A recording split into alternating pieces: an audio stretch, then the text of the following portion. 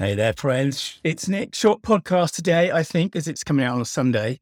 So, sometime in the mid 1980s, I guess maybe 84, 85, maybe I was 13 or 14 years old, something like that. And an episode of Cagney and Lacey, the classic police procedural, blew my mind.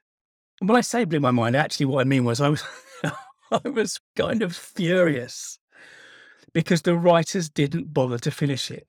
Inexplicably, we got to the end of this episode, this particular episode, without getting to the end of the story. The bad guy wasn't caught. Justice wasn't served. The whole thing really was a ridiculous, shameless mess. And I couldn't stop thinking about it. And maybe, perhaps that should have been a clue, but I've always been a little bit slow at working things out. But here's the truth. We hate loose ends. So in storytelling and copywriting, we call them open loops.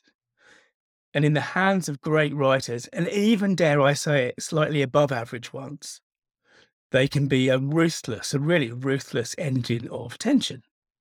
So I got a note from a reader of one of my novels earlier on in the week. And she said she loved it, which is great, of course. But then she said the thing that I really live for, which is I couldn't do it. I couldn't get anything done while I was reading it. I had to finish. And I love that. I love, as a storyteller, I love that when people say that to me because it means the job is done. And I wish I could tell you, by the way, that it's because I'm a once in a generation kind of thriller writer. But really, really what it comes down to is the relentless layering of open loops. And in that case, it's 120 or 130,000 words of questions that need answers.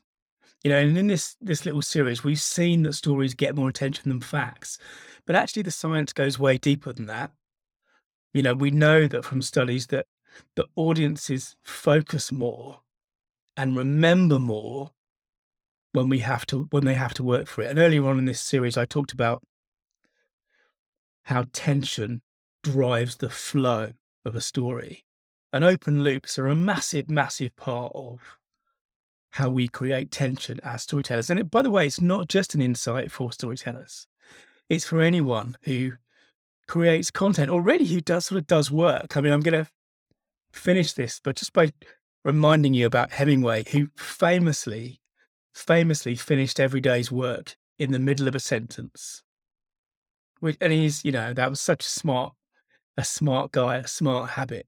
He'd learned, he said, he's, of course, his classic quote is, writing's easy. All you have to do is sit down at the typewriter and bleed, which I think captures some of it, captures the sort of the fear of sitting back in the chair, right? And I've talked before about his book. There's a book of collected sayings of Hemingway, and some of it's just so good. He talks about writer's block and all kinds of normal everyday things that we might not associate with a master of his craft.